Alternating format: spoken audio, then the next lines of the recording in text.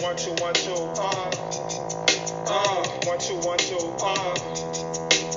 my dog is bigger than hip hop, hip hop, hip hop, hip. It's bigger than hip hop, hip hop, hip. Good morning, good morning, good morning, good morning, my people. It's bigger than hip hop, hip hop. Listen, hip hop is the most important genre of music of modern times today. Hip hop is leading the charge of messaging to our people. Back in the day, it used to be rock and roll in the 70s and 80s. You know, big bands like the Rolling Stones and the Ozzy Osbournes and the Metallicas of the world. What was the deal with those bands? They had a lot of influence on our people, right? They had people biting off the head of, birds. It was very satanic and demonic. The biggest song of the time was Sympathy for the Devil. Did anybody realize that Sympathy for the Devil was probably the most played song during the time, and we just let it play? Sympathy for the Devil, really?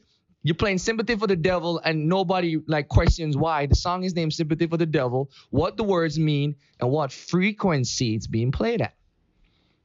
See, we're in a world of frequencies. We're in a universe of frequencies. You can choose to listen to certain frequencies that can influence how you think, how you act, how you behave, and your whole predisposition. So frequency is a key element to the world that people don't realize. There's certain frequencies that make you feel good, certain frequencies that make you feel bad. And that's the same for music. The devil controls a lot of people through music. Hip hop has become the new rock and roll. You see, back in the day, they used to suppress Bob Marley and the positive message of reggae because it was giving love and positivity. Okay, today it's hip hop. I know we all idolize our hip hop artists, and that's it. It creates a world of idolizing everybody but God.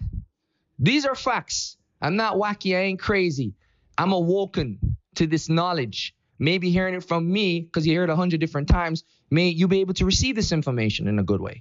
All I'm saying is when we raise our kids, what we put in our brains, what we look to choose to watch on TV, what music that we listen to, remember, it's all controlled by the same companies that have a monopoly on the information that we receive. These are facts. Google it. Find out who owns Netflix, who owns CNN, who owns Fox, who owns Sony Records. It's about 4 or 5 people, 4 or 5 companies that all sit at the same table that control what we hear, which means they control you. But guess what they can't control? They can't control my God, and they can't control the love that we choose to share and spread every day, and that's all that matters. So lesson of today is make sure you and your family are on the right frequency. Bless up, universe, one, out. Big records.